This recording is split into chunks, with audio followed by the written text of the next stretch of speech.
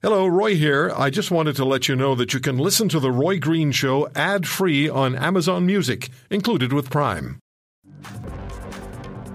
Dr. Thomas Klein is an American physician who supports pain patients, and he put together a list of pain patients who took their own lives. I'm only telling you this because a lot of people don't have a sense of what chronic pain is. Kevin Keller, a Navy veteran from the USS Independence, in the 1980s, was from Virginia. He took his own life at age 52. He shot himself after breaking into the house of his friend, Marty Austin, to take his gun. Austin found a letter left by Keller saying, "Marty, sorry, I broke into your house and took your gun to end the pain." Keller had experienced a stroke 11 years earlier, and he had worsening pain in the last 2 years of his life because doctors would not give him pain medication. On the subject of pain medication, Austin said that Keller was not addicted, he needed it. The suicide occurred 1 year after the Veterans Administration of the U.S. announced the Opioid Safety Initiative. And one more. Former NASCAR driver Dick Trickle of North Carolina shot himself at age 71. He suffered from long-term pain. Although he went through several medical tests to determine the cause of his pain, the results could not provide relief. After Trickle's suicide, his brother stated that Dick, quote, must have just decided the pain was too high because he would never have done it for any other reason, end quote. I'm joined by Dr. Hans Clark, staff anesthesiologist and the director of pain services at the Pain Research Unit at Toronto General Hospital. Dr. Clark supports evidence-based solutions for the opioid crisis worldwide. He's been a guest on this program before. Dr. Clark, welcome back. Thanks very much, Ray. Always a pleasure. And my friend Kate Nicholson, who's been on this program many times over the years. She's the president of nationalpain.org in the United States, civil rights attorney, former U.S. Department of Justice lawyer, who's a chronic pain patient herself and advocates for pain patients, but not only in the United States, also in Canada. How are you, Kate? I'm doing well, Roy. Thank you. How are you? I'm well. Thank you very much. Dr. Clark, when you hear me read those two suicide stories, and there are dozens and dozens, it just seems so fundamentally wrong. But people who are suffering dramatically in agony have their medications either slashed or removed and find themselves so desperate they take their own lives. What is going wrong here?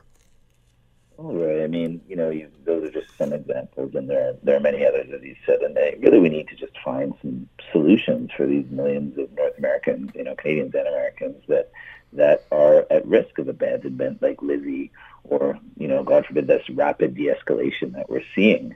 And I can tell you that on a monthly basis, I am either approached for a patient who is now having their physician retire, who's been prescribing them these medications for decades, and know or in fear that they may find someone who says, well, we're not going to do this for you, or this is too risky for me to do. And that's really a bad place that we have landed, and one of these unforeseen consequences of this, quote unquote opioid crisis.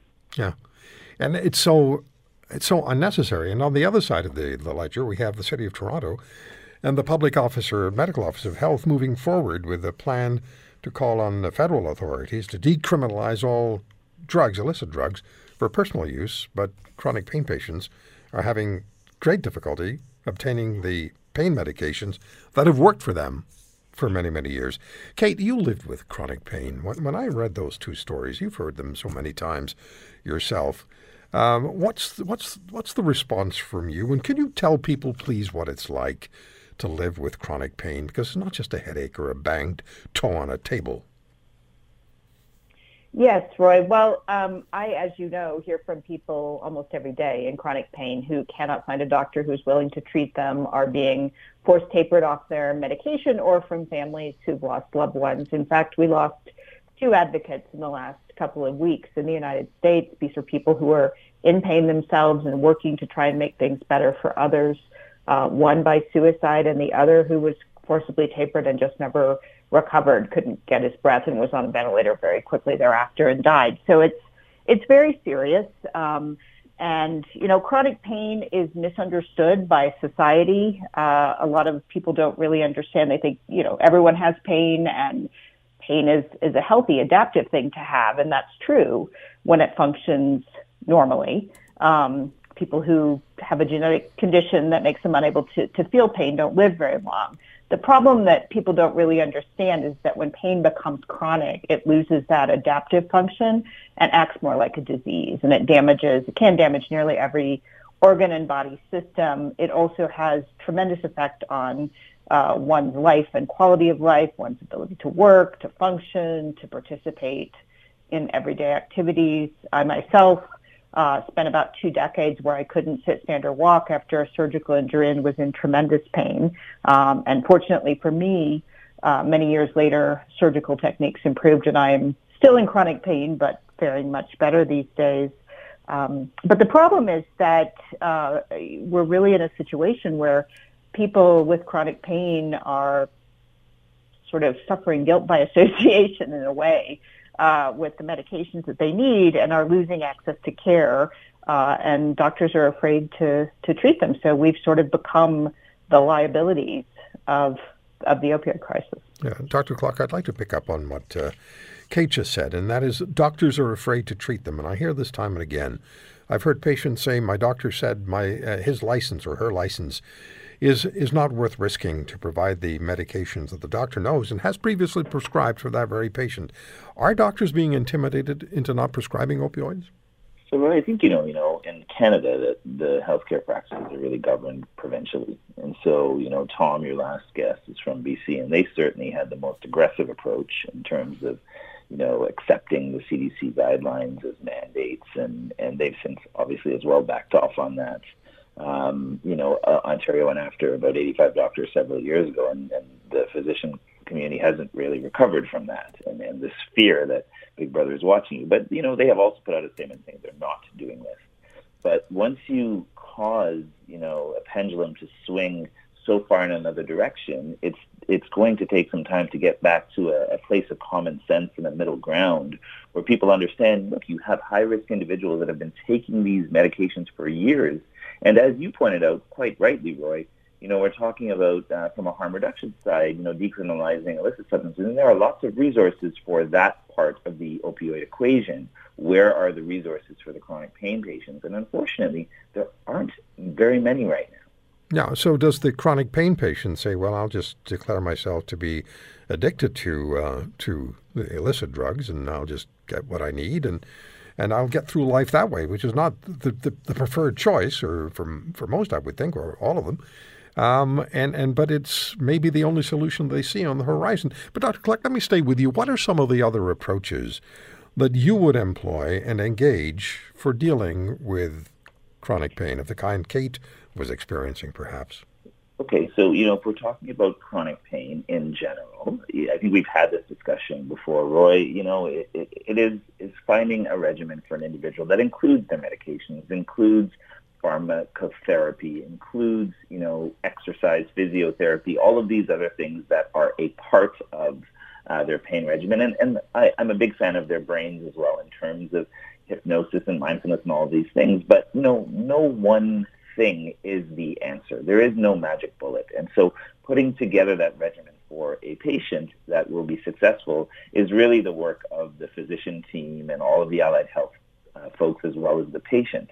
Fixing the scenario we're in now with patients being abandoned, well, different provinces have taken different approaches. And I think that one of the ones we have to look at in Ontario, and I know that Dr. Tanya Duran at Women's College is thinking about putting in an ask to the ministry about safe prescribing zones and green zones for patients that are being abandoned and have nowhere to turn. Because even though you suggest that they should head down that illicit road or they're forced into that, we know that bad things are going to happen with the amount of tainted, powdered fentanyl that are in the pills that many of our chronic pain patients may think, hey, this looks exactly like what I'm taking. Well, guess what? Quite often it isn't. And that's where we're going to see even, a bigger upswing in some of these deaths that are being reported.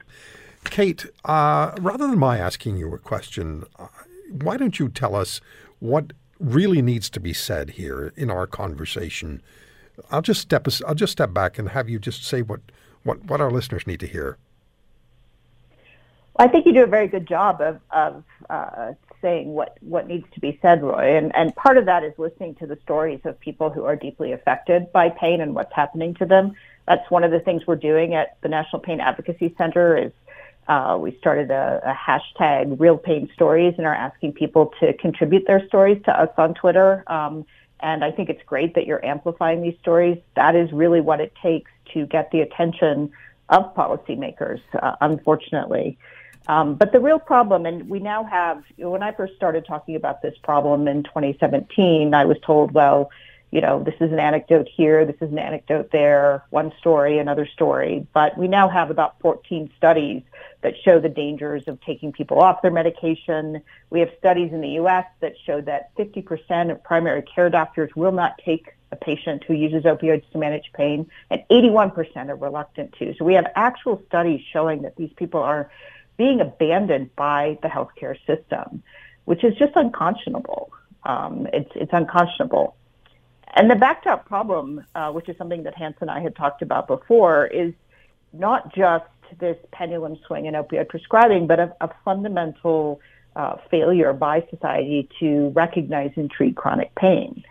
It's rarely taught even in medical school how we should manage pain. So we have a depth of difficulty and problems, even though professionals like Hans would now consider chronic pain a disease. And in fact, the new medical coding that's coming out will code it as a disease.